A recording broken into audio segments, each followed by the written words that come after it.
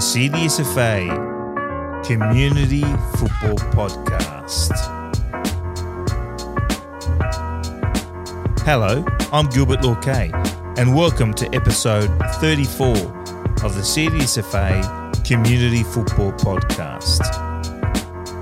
Today we speak with Peter Regan and Amy Milham from Mr. PFC. With just over 50 registered players, Mr. PFC is one of the smallest and youngest clubs in the CDSFA. Mr. PFC is a club which is born out of the men's mental health charity Mr. Perfect in 2016. Based in Belfield, Sydney, Mr. PFC is an inclusive football club that welcomes players from all backgrounds and acts as a second family to many players. Peter Regan is the club's president, while Amy Milham is the head coach, also manager of Mr. PFC's title-winning all-age men's Division 1 team, and is one of the very few female managers managing a men's team in the CDSFA. Amy completed her UEFA C licence badges earlier this year and has brought a whole new dynamic to the club. Peter is determined to grow Mr. PFC over the next few years by introducing a variety of different age groups. I hope you enjoy the podcast.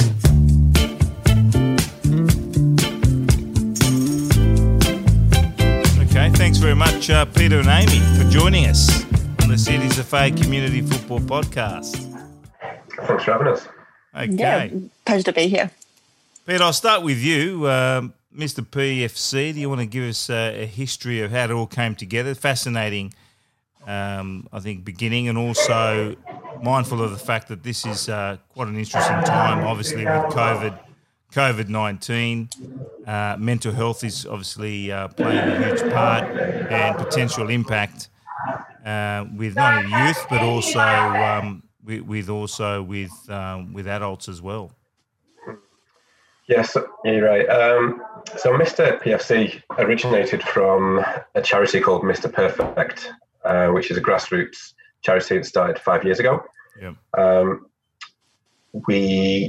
It's a guy, one of my best friends, Terry Cornick, started it with. We were in a pub one day, and he turned around to me and said, very sheepishly, said, "Oh, I've been seeing a psychologist," and I said, "Oh, I've been seeing one for years." And the other guy also said, "Well, I've also been seeing one." Really? And it kind of dropped, the ball dropped that, wow, well, we're three best mates and we're struggling with our mental health. We've lived together, and actually none of us knew this. Right. So from that, a little bit of time went past, and we thought, well, if we were in this position, we didn't know how many other guys are out there struggling on their own, thinking that they are on their own when, there's many, many people out there struggling in the same boat. So we thought, what do we know? I used to do a bit of coaching football for another club. Yep. Terry's excellent at planning. Yep. So we started doing a few meetups just at Wentworth Park in the city. Right. We got about 40 people turn up at the first Really? one, all different shapes, sizes, ages, skill levels, and it was just such a good laugh. It was at the end, people got together and had, just a bit of an open conversation about mental health. Yeah. And it grew from there. We then started doing barbecues, which became what Mr. Perfect does now. We have over 40 barbecues around Australia per month that we run.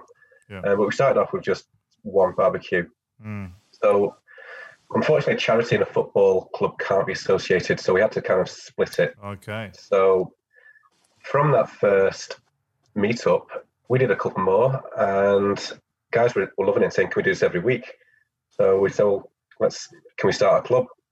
Yeah. So we were accepted in a league, which folded after one season. So we managed to scrape together one team. We managed to scrape together some funding. We paid for a lot of it ourselves. And begged, borrowed, stealed, and we got some. We got enough for the season. Yeah. Then the season went. Was this the amateur league? It was the SAFL, Football League. Yeah, so we were a reserve team for another team. I can't remember who they were. And then that league folded, and CDSFA kindly accepted us as a guest club. Yeah. I think we needed two teams in the first year. So we managed to get a second group of players. Yeah. And then we've grown from then. There really, so that was 4 years ago that we joined the league from very humble beginnings, and we've had a lot of support now. So we've got a great sponsor in Strathfield Sports Club, who've allowed us to grow. Right. We've now got our own, training pitch and oval at Barcoats.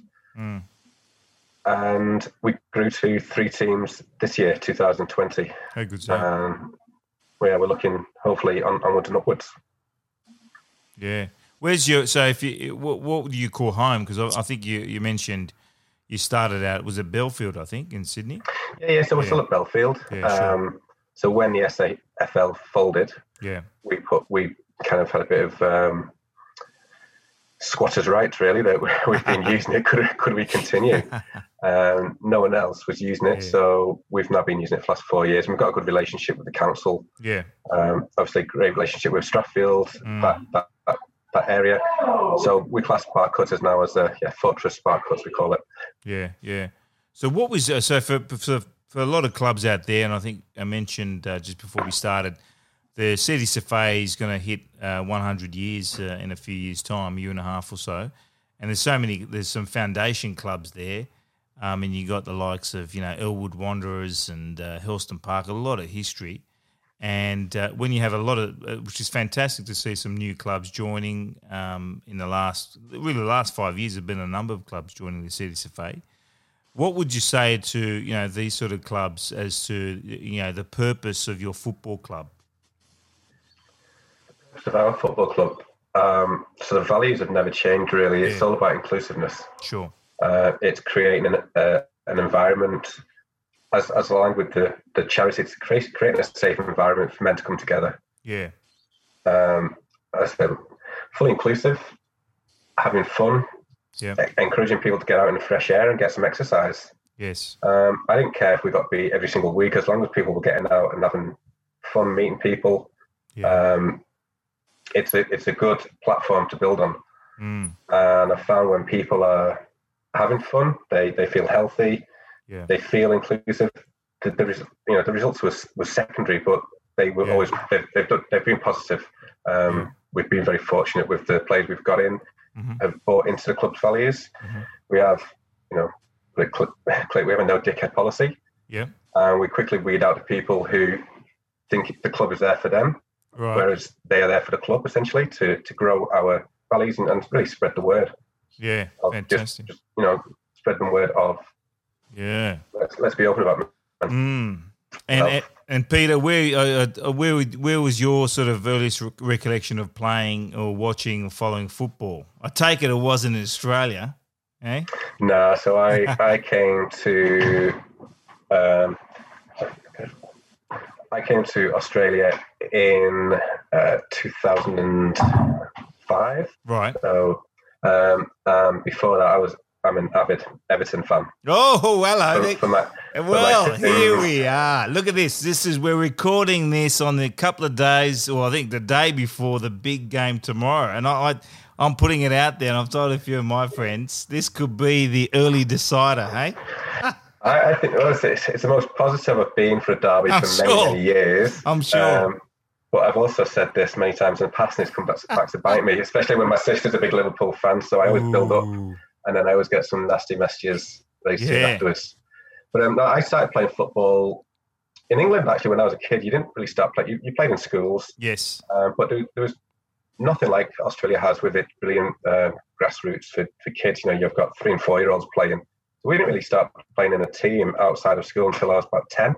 Really? Okay. Which was quite late. Well, they just don't have organised junior football there, or they didn't back in the day. Not on the age of 10. No, not that I remember. Now it's a lot better. They've kind of copied the grassroots that we have here. Trying to get kids in as young as soon as they can start running, really. Yeah. Which is great. Yeah. But I've always been mad passionate football. It's all we were brought up on. Yeah. Who was your favourite player growing up? Big Duncan Ferguson. Oh, well, there we go. Great forward. Yeah. Yeah. So as my coaching and looking for players, if you're 6'4", good in the air, incredible. That made for me. Yeah. Amy would hate that. Amy would hate that. We're not doing so well on that recruitment of 6'4". Yeah. No, forwards. Fantastic. Amy, we'll go to you now. Amy, can you tell us your involvement now, Mr. PFC? This is obviously fantastic to see, talk about, inclusiveness and a bit of diversity, because if you look at when I think of Mr. PFC, I just think of a bunch of blokes at the pub getting together, and here you are. You want to tell us your role? And I think you might correct me if I'm wrong, but I think I might be one of the few female coaches of a men's team. So I haven't seen many. No. Yeah, right, I haven't met any yet either. So if there's any women out there coaching men's teams, amazing, reach out, because I'd love to have a chat with you. Yeah. And look, I know, and tacking onto what Pete said about of that inclusivity and belonging. While we have that, we really are a competitive team as well. All the teams are really competitive. We just won the Division 2 this season with the men's, with one game to go and 6 points above the top. And then last season we won the grand final. So while tacking onto that whole point of being inclusive, it's fun to win as well. So we do have a culture of trying to go out and win games as well. So I guess my involvement started. I'm on the mental health board of my company, my work company. Wow. And I kind of, when we had our first meeting, I said, so I work for a life insurance company, and mental health is a huge issue. It's coming to light across all the industries. And I remember our first committee meeting, and I said, are we going to be one of those committees that sits around and chats, or are we going to do something about it and actually take some action? Like, there's a football club, Mr. PFC, who is, trying to include people and give them that, we know that exercise is good for mental health. We know that. And from that, we ran with that and got in touch with Terry, who set up, and my company now actually sponsors the barbecue side. Oh, wow. Okay. Yeah, so that's really exciting. But then from that, when we had the big launch, I went and spoke to Terry, and I said, look, I've been coaching a Division 5 men's team at Cooks River. Yeah, right, okay. Yeah, so that's what I was coaching. So you were still already planting the seeds within the Sydney Safari, okay. I was already coaching a men's team, Division 5 for Cooks River Typhoon. So I've only coached men's team, so never done it. So they're a fairly new club as well. So you joined them. So I got roped into coaching just because I'd gone and done all the coaching, so the community stuff during Women's Week a couple of years ago. So we did 3 weeks of intensive training. We had a couple of the Matildas come down and a couple of the female footballers from that side, and that was great. So that's how I'd done all the sort of the coaching, but the licenses, but not gone and done too much coaching. So and then when I went and spoke to Terry at this launch of the barbecue sponsoring, I said, look, I'd like to get involved with the club.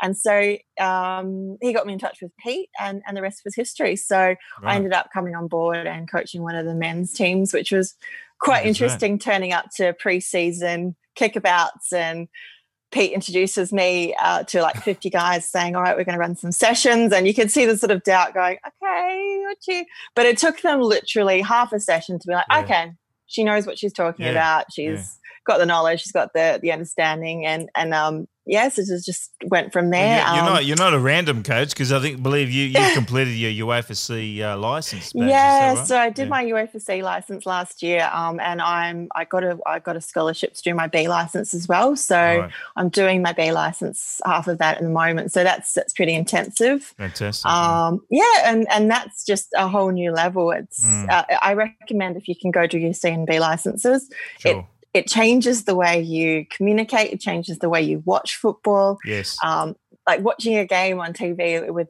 Premier League, it's totally different. It's experience now. You can't unwatch it from coach's eyes. So now I'll put you on the spot, Amy. I'll put you on the spot. Yeah. Should we have got for a female coach for the Matildas? Should we have got a female coach? Look, it's a tricky one. Yeah. I think you've got to. It's a bit of a political question. If the right female wasn't available, that was going to take the Matildas to it. Diplomatic then why don't I don't believe in putting people in positions that they're not right for, regardless of gender. If we're going to get the wrong person for a reason such as gender, are we going to get the outcomes that we need? Sure. Now, should he be now mentoring women to take up and step up? Yes, absolutely. So I believe that if he's the right person for the job, fine. But there does need to be more women in football. But also as women, we're really bad at putting our hands up into awkward situations as well. You know, we have this thing of like, we want to know everything before we start getting some experience. Yeah. And the problem with that is then you don't put yourself in a situation to learn and grow. Yeah. So you've got to put yourself out there and go, well, I don't know everything, but I want to go get the experience. So put me in the situation where I'm going to learn and I'm going to grow. So I think women, we need to help ourselves more to get uncomfortable and to get in situations and to put our hands up for stuff and not wait for someone to be like, to notice that we're doing a good job. Yeah. So that's, fantastic. I guess my advice to women is, you know, get uncomfortable, put yourself out there, ask for opportunities, because that's literally how I got the role with Mr. P. You know, I bowled up to Terry and said, hey, give me a job. And what was it, just on that, you mentioned your work with Cooks River, and then obviously then you got together with Terry and the team there at Mr. PFC. What resonated the most with you from the culture or the club? Yeah, so the reason why I actually heard about Mr. P is because we played against them when I was at Cooks River. So that's we got destroyed by them. I think about 6-0. So they destroyed everyone that season, Mr. P. Right. But what really resonated to me, because I went on their website, because I had a look at what they were doing and what the charity work, because I was like, who is this Mr. PFC? No one's heard of them, and had a good look. So I guess with my history, my family's been we had a lot of foster kids living with us growing up. And so there was a lot of onus around that mental health piece. I had a few friends growing up who commit suicide, male friends who just, you know, the happiest people, the really outgoing ones, the life of the party. And it just really struck me how it felt like they didn't feel like they had a support network, and the stigma around it was, you know, and there's lots of support group for women in distress and children and things like that, but so few for men. And that really resonated with me, having lost a couple of male friends and family in my late teens. Yeah. So it really resonated with me that, you know, we need to get rid of that stigma. We need to make it okay to get help. Yeah. And I've got a young son myself as well, so I want him to grow up in a world where it's okay to have emotions. It's okay to not be okay. And I don't want him to feel like the only option is, you know what, to fall apart and, you know, have, you know, the worst, you know, tragedy of suicide. So I'm quite passionate about men having a voice and having a place to come and be. And I think that's the wonderful thing about sport, is it's so good for you. You know, you're part of a team. But you have to push yourself individually as well. So you have a place, and every position is special. So no matter where you are, you know, centre back's just as important as the forward. So it's a real sense of I'm different, yet needed. I don't need to be someone else. So I think that's one of the amazing things about football. Yeah, great. Pete, can I just ask you, in terms of, I guess, CDSFA's role in elevating the need to support mental health, or at least to build the awareness, what are your suggestions there? I mean, for taking the lead from Mr. PFC. I guess just starting a conversation. Yeah. It's a difficult one. The stigma. Look, I think it's fair to say as well, let's be honest, you've picked a really tough association there with the different cultures that traditionally probably don't open up, I'd say, as much as maybe others. So that's I think quite a challenge. But having said that, I think certainly watching and listening to what your club's doing, surely there are programs potentially, and in future I'm thinking there's certainly things that you guys are doing that we can certainly introduce and roll out throughout the association. Yeah, we just hope through clubs knowing about us that they will, you know, kind of jump on board a little bit or start their own conversation in their own clubs. Yeah. Helston Park are great supporters of us, the hurlers. Yeah. They always donate to us every year, and they run charity games. Yeah. They always invite Terry and I along. So that's one club. Strathfield are good friends of ours as well. So the longer we're in the league, the more clubs will know about us, hopefully. Yes. And a lot of them ask a question. Most weekends I'll be on the sidelines, someone will ask a question, and we'll sort of get into a conversation. They'll talk about a friend they know who's struggling with depression or anxiety, and they'll always say, "Oh, it's great what you're doing," and hopefully from that they might take it back to their club and have a, they might have had a chat over the beer after the game. So, As a district itself, yes, it's a tough one. Of course, it is baby steps. Of course, And I wish I had a good answer. No, of course. And what are your thoughts on just your exposure to the CCFA to date in terms of the level of competition and also your connections with other clubs? How have you found that? Have you found you've been well welcomed over the last few years? And absolutely. Ian and Trent, I really appreciate the work they do compared to other associations where I know they've got many more people involved in the club. Yeah, sure. Or people involved in paid positions. That's right. So the jobs they do, the communication's always excellent. Ian's been so supportive of us since day one. Yeah. Never, there's never a bad time to call him. He's brand new to me being a president of a football club. I had lots of questions. I was learning my trade as I went, and he's always been available for me. So he's been a great support. Definitely agree. Fantastic. And Amy, in terms of your, you mentioned you're coaching the magical team there. Where do you go from here? I mean, next year, what are your plans for 2021? Oh, that's a bit of a hard one. To be honest, my husband's from the UK as well, so we're actually relocating to the UK to be back with his family. There we go. So whereabouts in the UK? Yeah, so we're going to be about 40 minutes southwest of London. So, but what I'm going to do is I'm actually going to take probably a bit of a career break. So I've always been in financial services, but I think what I've been doing is I've been actually applying for full-time football roles over there. Wow. So I think I'm going to try and pursue that as a career. So whether I can Mr. PFC go global? Pete? So.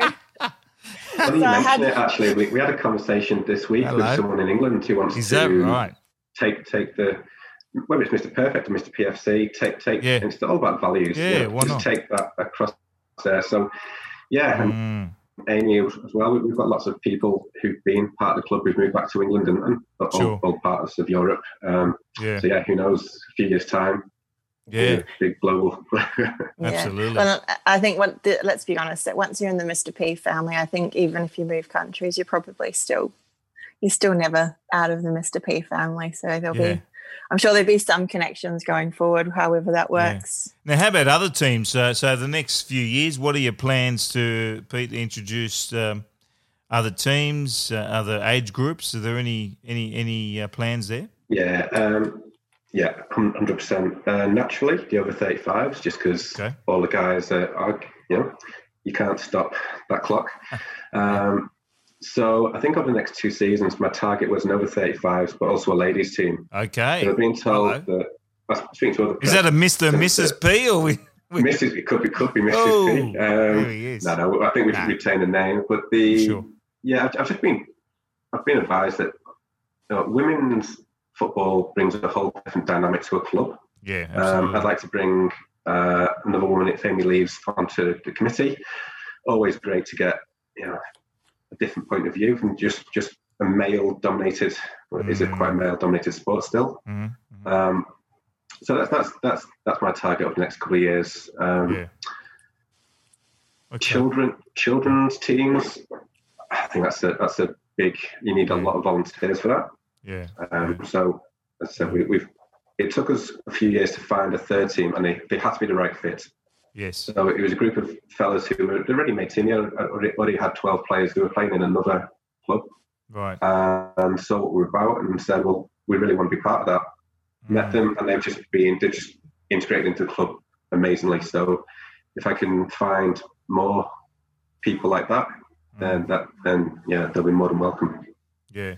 I mean, what will be interesting, again, I'm sure you've thought about sort of bridging that gap, if you like, between the awareness of youth suicide and, adult suicide. I know in the recent times there's been a lot of press around youth suicide in Sydney, especially I think recently in the North Shore, there was some exposure there. And I guess the role of football, what that role is in terms of hopefully opening up more discussions for them to consider, hopefully other strategies, if you like, to tackle these issues. Yeah, absolutely.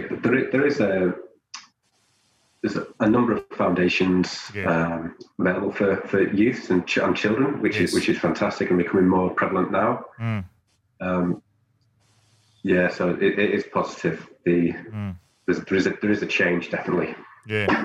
So tell us about the forming of how long have you been officially as a club? How long has that been? This is our 5th year. 5th year. So what was the vision of the club in year one? Like what did you envisage the club to be in the first few years? Because Terry's such an admin, he just give him an Excel spreadsheet and he just loves it. So we actually put together, because we had to go to sponsors about to try and get some money, and we had to put together a 1, 2, 5 years. I think for the first couple of years it was just to become associated with a league who will accept, a district who will accept us. Try to find a home ground, try to find a council, because when we first started we didn't have a training oval. Amazing. Because there's no spare pitches anywhere.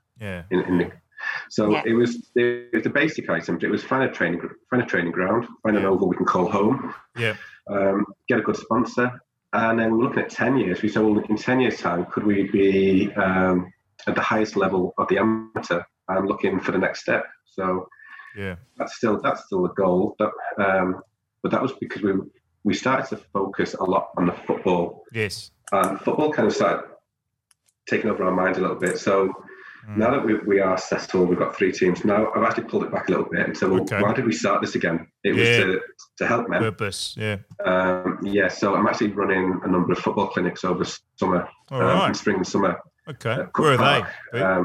Just every 3 weeks, and it's right back to our basics of where we started. Again, if that pulls a team together who I can put in Div 12 and they can come together, then so be it. But it was to try and just spread the word, get as many teams as possible. But now that we've been part of the club, I understand how difficult it is to have more teams. You need for every new club, every new team that comes in, you need several volunteers. Yeah, absolutely. And I think a lot of clubs are suffering from that. Amy, how did you find when you started coaching at Mr. PFC? Are there similarities with other teams you coached before, or did you find a couple of unique features? Look, similar and I guess different. I guess I played in state league, so for Apia and St George. So it's quite. I love how you just quickly slipped that in there. Hang on. So you and that's what was going to be my next question. So you've been heavily involved as a player, haven't you? I mean, my history with football has been quite short, though. I took up playing sport at the age of 27. So I didn't grow up in a sports culture at all. I was a nerd that played in a classical orchestra, and at 27 I was like, that's it. Fantastic. I'm done checking out music and I'm going to go play a sport. So I played my first football game at the age of 27 and I just fell in love with it completely. And it took me by surprise because I never had any aspirations to go. So I kind of had this, I am a little bit obsessive when I fall in love with something. Right. So I was like, how high can I go? So I played Division 5 the first year, and the second year I hired a conditioning coach, and my husband, who's English, used to take me out down to the park to try and get my skills up. So I trialled for Apia in my second year of playing and got into the state league team just because I was so determined to do it. What position did you play? I was either a forward or a left wing. Oh, wow. Okay. Yeah. So pretty old to go into playing football, and I did that for 3 seasons I played, so not a huge amount. Sure. And then just fell in love with the coaching side when I went and did my coaching licenses. So it was just kind of a natural progression. Yeah. To go into that. But the reason I bring that up is because I found that when women get coached, it's very different to when men get coached. The mentality is different. Women are we want to know why it's like that. Well, from my experience, and we want to know the detail. Yeah. Everything. We want to know the why because we want to know how to recognize it over and over again. Yeah. And also I find that men have a culture of watching football a lot more. So even at state league level, I didn't find the culture of women watching Premier League or live football or football on TV so strong with the groups I was with. Right. Whereas going to men's and Mr. P, a lot of people are English, French, got some Scottish players, where the general knowledge of football and the watching culture was very strongly there. So quite different from the way you coached at State League going into a men's football, where it's kind of like, I think you have to have your communication a little bit shorter, a little bit sharper, a little bit a bit more, I guess you've got to know the detail, but you don't need to give it all the time. Whereas I find with women, you need to tell the why, the how, the where, and go very detailed into your training sessions. But different communication styles to women. So I think I probably do prefer coaching men now that I'm used to it. So I'm kind of a bit more. Why is that? I'm used to it. Yeah, why is that? Do you think the competitiveness, or especially all age? I'm talking about. Yeah. I think I've always been a male-dominated industry, so I've probably got used to the way men communicate. Yeah. So I think it's probably more my comfort zone. Okay. And I think just a comfort zone level of what I've been used to in different industries as well as football, and I'm kind of just used to it now. So, but I mean, and Pete can probably attest to this. I don't feel like there was a lot of resistance from the guys having a female common coach. I think there was a little bit of, okay, this is a bit strange. Let's see what she's about. But I think I feel like they've sort of embraced it, and I don't feel like too many people have. Well, Pete, there you go. Well, we can ask the man here. Pete, what was the actual reality of when, Amy got announced as the head coach? I think I was more scared. Yeah. So the first training session, we just said, let's address the elephant in the room. Yes, she's a woman. And right. The first 5 minutes, they were a bit not off. They were just a bit cautious. But then, as I said, as soon as she set up a few drills, the quality came through. Yeah. You forget that. Well, of course. You forget sex. It's that she was one to the point of she was one of the lads very quickly. Right. Yeah. And she was accepted into the group, integrated straight away. Yeah. Can definitely stand up for herself. So, I was a bit concerned how would she deal with that when, lads can be, quite scary at times. You've got some big fellas in there. But now she very quickly can put people in place and stand for authority. Right. So that's why. There we go. She was coaching she came in and I didn't know the qualification. It's quite embarrassing actually. She wanted to help and I didn't have any idea. We just wanted volunteers. And it was only when she came in, she said, I'm actually qualified, I'm actually UEFA licensed. So I was like, wow, you've got way more qualifications than me. Yeah. I used to run our training sessions. So I very quickly was able to pass the training sessions on to Amy, which was great. It helped me, give me more time for other things. And but I actually started going to training as a player because I enjoyed them so much. So I actually managed to sit back and just be a player again and really enjoy them. That's fantastic. She started off actually when she came in. She was coaching the Div 5 team. Right. I was coaching the Div 2. There was obviously quite a big difference in levels. I thought it's pointless to doing it again this year. So we swapped. So I just coached Div 5 and she coached Div 2, and they killed the league. So I'd like to say, I'd like to think it was the foundations were in place, but she did. I said at the start of the season she could take us to another level, and she did. That's great. Very simple training sessions, very simple observations about the game that I've been watching for years. And now, as Amy said, when you watch Premier League, you see these setups that professional teams do. Sure. Yeah. She was breath of fresh air, and when she told me she was leaving, it was very, very devastating. Very sad day. Yeah. Right. Yeah. Amy, well, just on that, I mean, in a couple of years' time, it could have been your opportunity there to get involved. The Women's World Cup. What do you think that will have? The impact there's still time. What impact will that have on the game of football in general? Obviously, women's football in Australia, the World Cup. Do you think that will have a lasting impact? Well, look, I think every time we have a World Cup, whether it be women's or men's, you see the participation level and the registrations. I feel like the general awareness of football is increased. And I'd be curious to see the associations, whether they're – I always perceive that there's more people that want to go and play after a World Cup, and it'd be interesting to see whether, as an association level, you can back up my theory. But I definitely – every time there's a World Cup, you see more girls going, oh, I'm going to go play.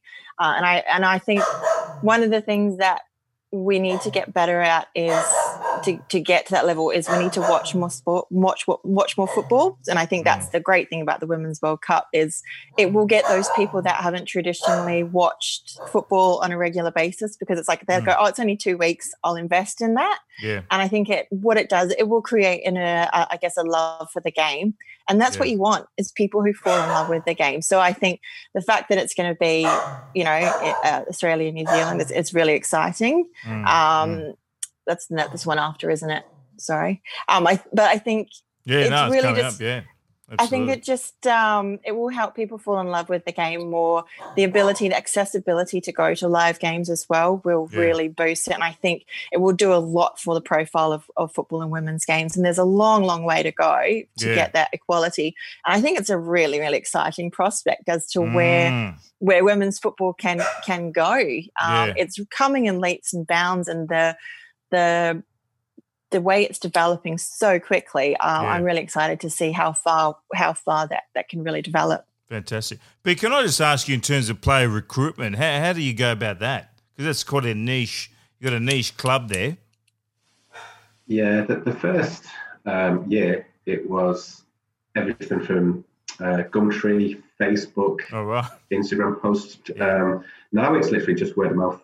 We don't actually have to advertise that much. Oh, it's word of mouth. Yeah, a lot of people will hear about us from another person who maybe used to play for us, or through a friend, or now that they know about the club, they know that we're where we're located. We're now getting more people contact us pre-season, seeing if they can come along from next year.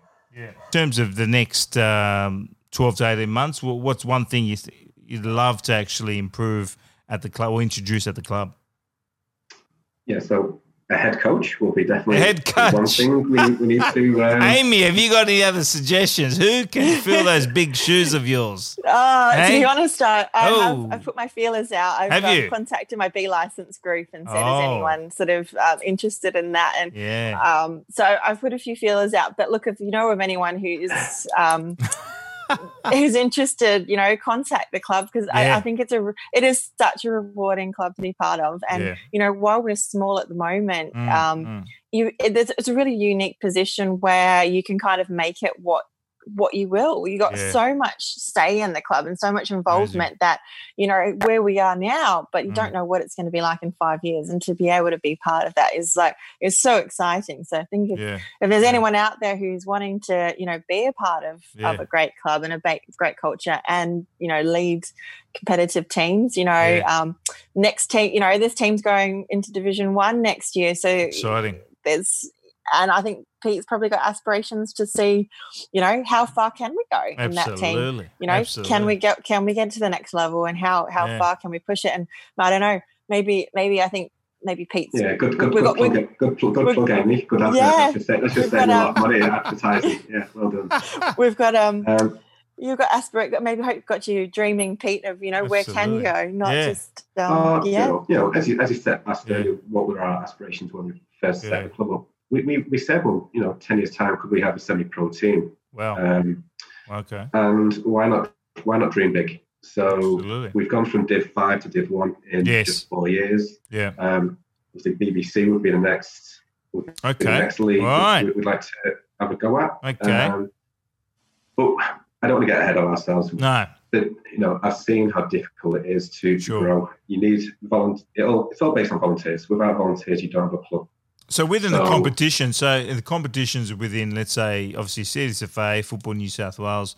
How far have you entered? So have you entered competitions like the FFA Cup or State Cup? We joined. We actually joined the FFA Cup. We went in it our first couple of years. Okay. We actually got through to the quarterfinals, even when we really did before. Yeah, we played. We actually beat 2 Premier League teams, one from the Canterbury and one from elsewhere, if I recollect. That was so we've had lots of good days where we can look back and say, I remember our first win in the FFA Cup, State Cup. I can't remember which one it was. So look, the issue with that, I think that's the cup where you could end up traveling 6 hours to a game. That's right. It's hard. Which with a limited budget we've got, it was quite difficult to continue in those cups. Absolutely. Well, that's what I was going to ask you. What support at the moment as a small club, what support do you think is still needed from your perspective, and even Amy's perspective from your experience the last few years, from the CSFA and obviously Football New South Wales? What do you think sort of missing for the smaller clubs who probably don't have that depth? I guess more opportunities for people to go into coaching. And to really assist with the funding for that, because a lot of it can be quite expensive. And if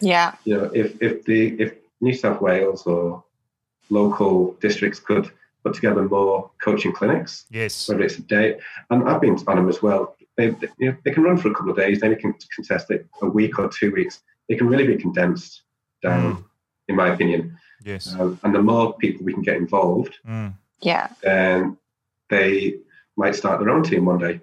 Absolutely. Amy, you've done more coaching than I have.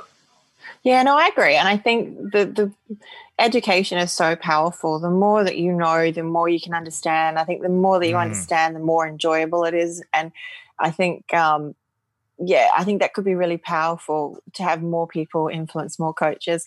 I think also when I was at the coach coordinator, I went into that for so I how they do the sessions at CDSFA. Sure. It was very much aimed at the big clubs, like your Marrickvilles, your Elwoods, and things like that. And I wanted to be part of it because it was good to be heard and see it. But it felt like it was very much how to run it from a really big scale, as opposed to how do you run it from a smaller scale. Absolutely. So I guess probably a bit more awareness of how to a bit more support from that side, because I guess what has meant, because it's been so geared towards that's probably meant we have had to go to Ian a lot more and things like that, because that was that was the person. So I guess if we could have more of the training on how to do things from a big club and a smaller club perspective, that would probably take off the key person risk of having to bug one person in head office. That's kind of probably and fix the bugs with Dribbble. Well, that's coming. I think that discussion's coming soon, I believe. That was really fun for the first. Doing all of that. Is that right? Oh my goodness. So just going back, we didn't probably ask you this during the recording here. You do a number of roles. You're not just a coach, are you? What else do you do at the club? So I do all the registrations as well. So that's all the registrations. I enter all the results at the end of the day and things like that. Right. So a lot of I run quite a bit of the administrative background stuff. So have fun getting someone to do that, Pete. So we're doing another advert for a registrar we need as well. Bonus. How many players at the moment, Pete? How many players we're talking about? We're up to, I think, 60 teams. So, about 50, 56 players we've got. Okay, that's good. Next year, hopefully, we could be. I do expect to find a fourth team this year. A fourth team. Hopefully over 35s. Wow. We've already had quite a bit of interest already. So you get to the three figures, you think? Yeah, over 100. Yeah, great. Yeah, that's fantastic. Yeah, that's great. Yeah. So hopefully everything gets sorted out with Dribbble, because when you've got 56 players and the you've only got one upload once a week, and then the photos don't come through, and you've got to chase down selfies from everyone. It becomes a bit of a fun administrative nightmare. So I think my phone is littered with very strange selfies of is that right? 50 plus men. Yeah. So I mean, having been long time ago, been a register my local football club and played many roles in that club. I remember we sort of grew from couple of hundred to over 1,000. It's a big call when you jump. You're right, but all that administrative stuff is a challenge, isn't it? I mean, regardless of 50 players or 300 or 1,000, it's very important in this day and age. More automation, the better.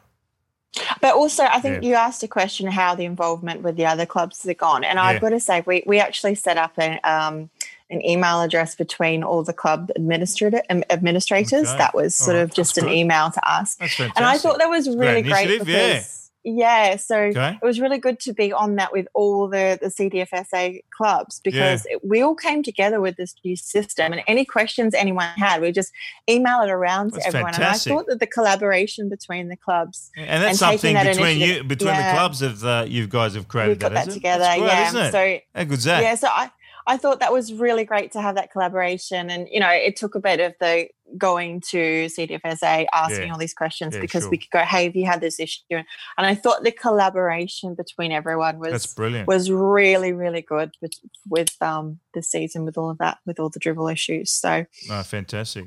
So where would you say in a year's time, Amy, what do you think you'll be doing? Well, I've been applying for a couple of exciting opportunities, actually. Okay. So I've applied for a couple of youth academy roles at Southampton and QPR. Oh, wow. So we might see out there. I may not get them. Do you want to explain why QPR? Sorry? Do you want to explain why QPR? First of all, they're not that far from where we're going to be living, but my husband's being passed down through the generations QPR fan. Right. So is that right? He's got when he was 15, he got the logo tattooed to his leg, and I have resigned myself to the fact that my children will be brainwashed into being QPR Where fans. Where are they at the moment? They're low in the second division now. They're in championship. Sorry, sort of like mid-table. Sure. Yeah. So, but I mean, I actually love to get into the Southampton Youth Academy. I think that would be really exciting opportunity. Yeah. But I mean, we'll see how we go. I'm going to put my hat in the ring, see if there's any bites, and fantastic. I guess my aim is maybe first female Premier League coach. Jeez, we heard it first, and we can replay this conversation, in a year's time. Now, Pete, not in a year. It could be 10 years. No, I'm sure it'll be shorter than that. Now, Pete, you mentioned Duncan Ferguson is one of your favourites. Where do you place what I think most Australians will say our favourite player, Tim Cahill, as an Everton player? Where do you place him? He's my second favourite player. Hello. Hey, Wayne Rooney's not there, is he? He's your third. No, he upset a few Evertonians a long time ago by going to a lesser supported club. Oh, wow. Even though he did come back and kind of made amends slightly. Right. No, it was always Duncan, and then it was any player who wore his heart on his sleeve for me. That's what Evertonians love as supporters. And those two were they were just they loved the club. And always did 100%, and that's what I just try and tell my guys at times. So I don't care how good you are, if you put 100% in, everyone will appreciate that. Yeah, and it's a very simple game, football. Put the effort in, everyone will be happy. It's game of love. Let's be honest. And then Pete, just one final one to ask you in terms of player development and what you're seeing and hearing and observing from other clubs.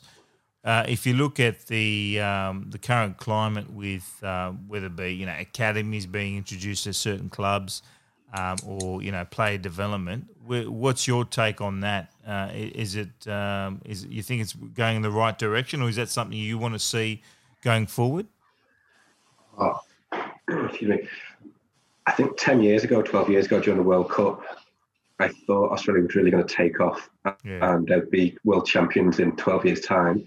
I think there's a big gap between 16 and 18-year-old development in Australia. In England, you have all of the professional clubs all have youth academies.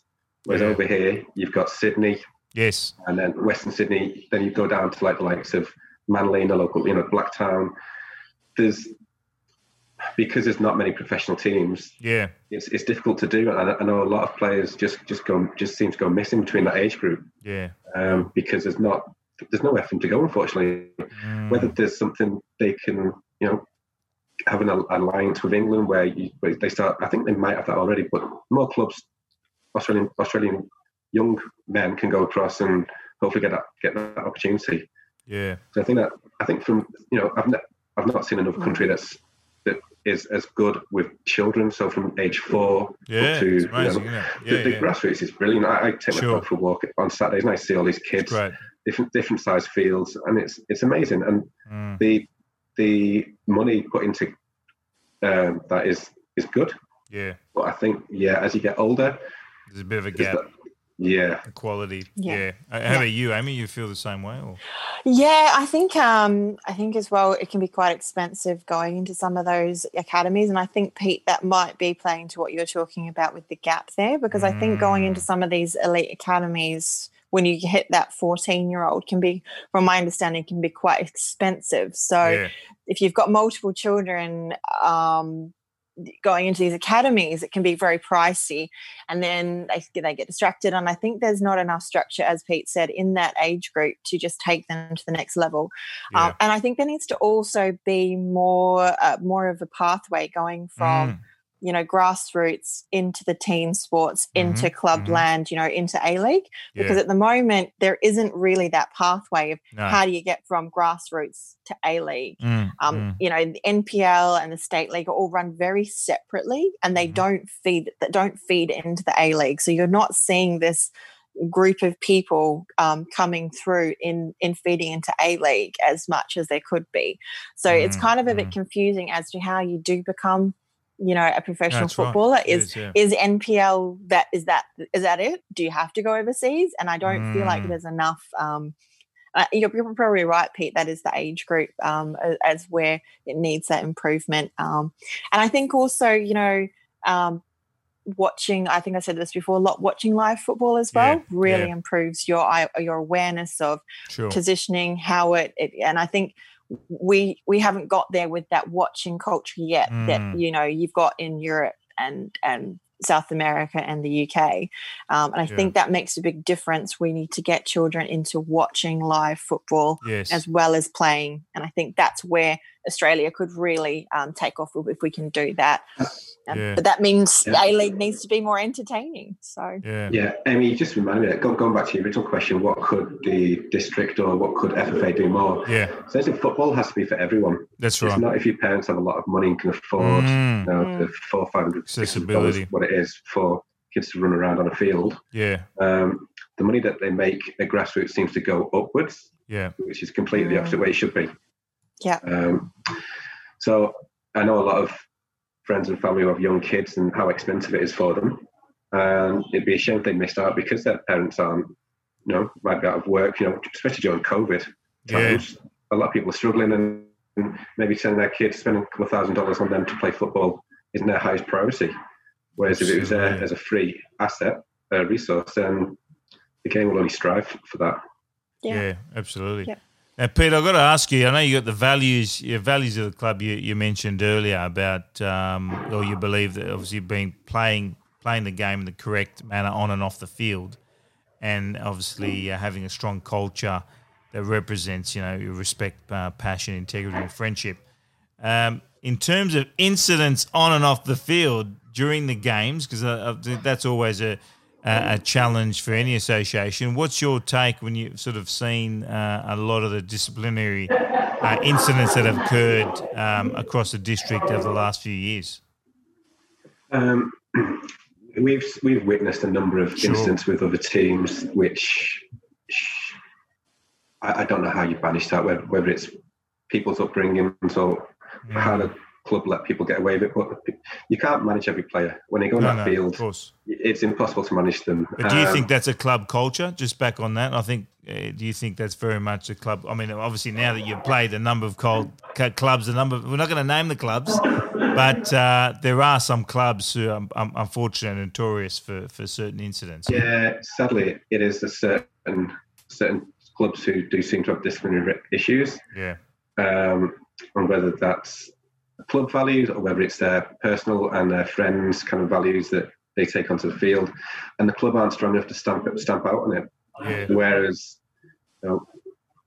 if we set up a contract that the players have to sign every year, is that right? That if they do, for example, if they're involved in any fighting on the field, they'll be expelled from the club. Wow. So we make it quite clear at the beginning. Yeah, very explicit. It's not going to be accepted. We used to have a fine system. If anyone got yellow carded, we'd fine them. Yes. But we'd make it a bit of fun as well. So I've just got someone knocking on the door. We make it a bit of fun as well. If you have a shot that goes out, we have a fine. But then all the money goes back to the players at the end of the year, and it goes to the presentation. That's evening. Great. I don't know how you solve it. I hope we can continue our values, and we will always be strong believers in playing the game fair. Yes. Playing the game strong. Once you step on over that white line, you play strong. Yeah. But you play fair, and you have respect for your opposition. Yes. I have respect for the officials, which is a big issue. I have such respect for the 12-year-old Lions boys and girls who come out. Absolutely. Refereeing men's football. Yeah.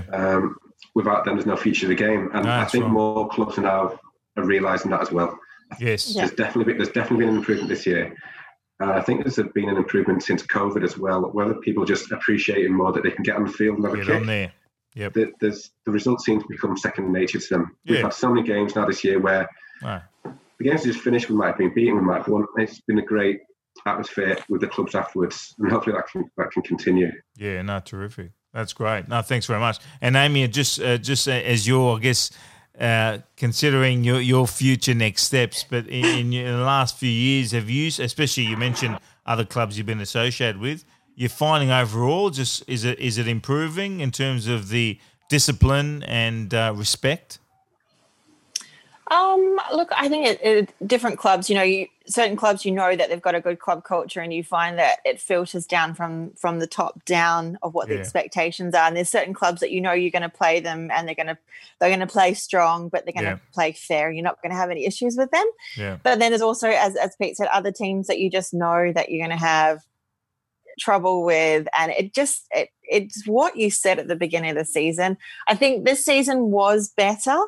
But there were still sometimes I was like, oh, come on, guys, just win this on the field with your skill. Like, there's no need for that. And for me, I'm very much with Pete on that. I'm like, you know what? They can get into whatever they like. Yes. Our values are we go hard, put this game to bed by playing the game, by being a good player, by being the better team, not by getting into stupid fights. It's a game. It's supposed to be fun. Yeah. It's not supposed to be, having a fight or getting into a punch up. So I think our team this season's been really good. No fights from our side, and we all we can do is just set the example as well and make sure that we are responsible for our behaviour and that we set a professional standard and don't get engaged with those who choose to have a different culture. So that's kind of how I'm like, don't buy into it. You're better than that, and just go out and win it with your skills. No, that's awesome. So.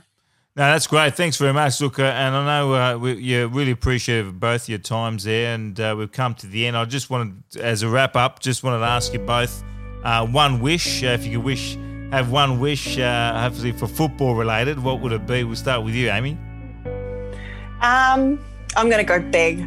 First female Premier League manager. Oh, hello. Okay. That's Regan. Oh, sorry, Pete Regan. Sorry. Everton win the league. What's that? Sorry? Everton. Everton to win the league. You've heard it first. There we go. Okay. Well, first of all, let's go Everton win on Saturday. One wish, Pete. One wish. Pete's getting nervous already. We're only, 5 games into the season. He's excited. One wish for Mr. PFC is that we could go semi-pro one day. Semi-pro. That'd be fantastic. That's brilliant. That'd be awesome. But well, look, winning league. That's awesome. Is above that. That's great. Well, look, really appreciate it, and thanks very much, and we'll be in touch, and we'll hopefully see you very soon. Take care. Thank you so much, and thank you to CDFA for all your support while I've been here. So I appreciate everything you guys have done. Thank you. Thank you. Well said, Amy. Well said. Thanks, guys. Thanks. Okay. See you.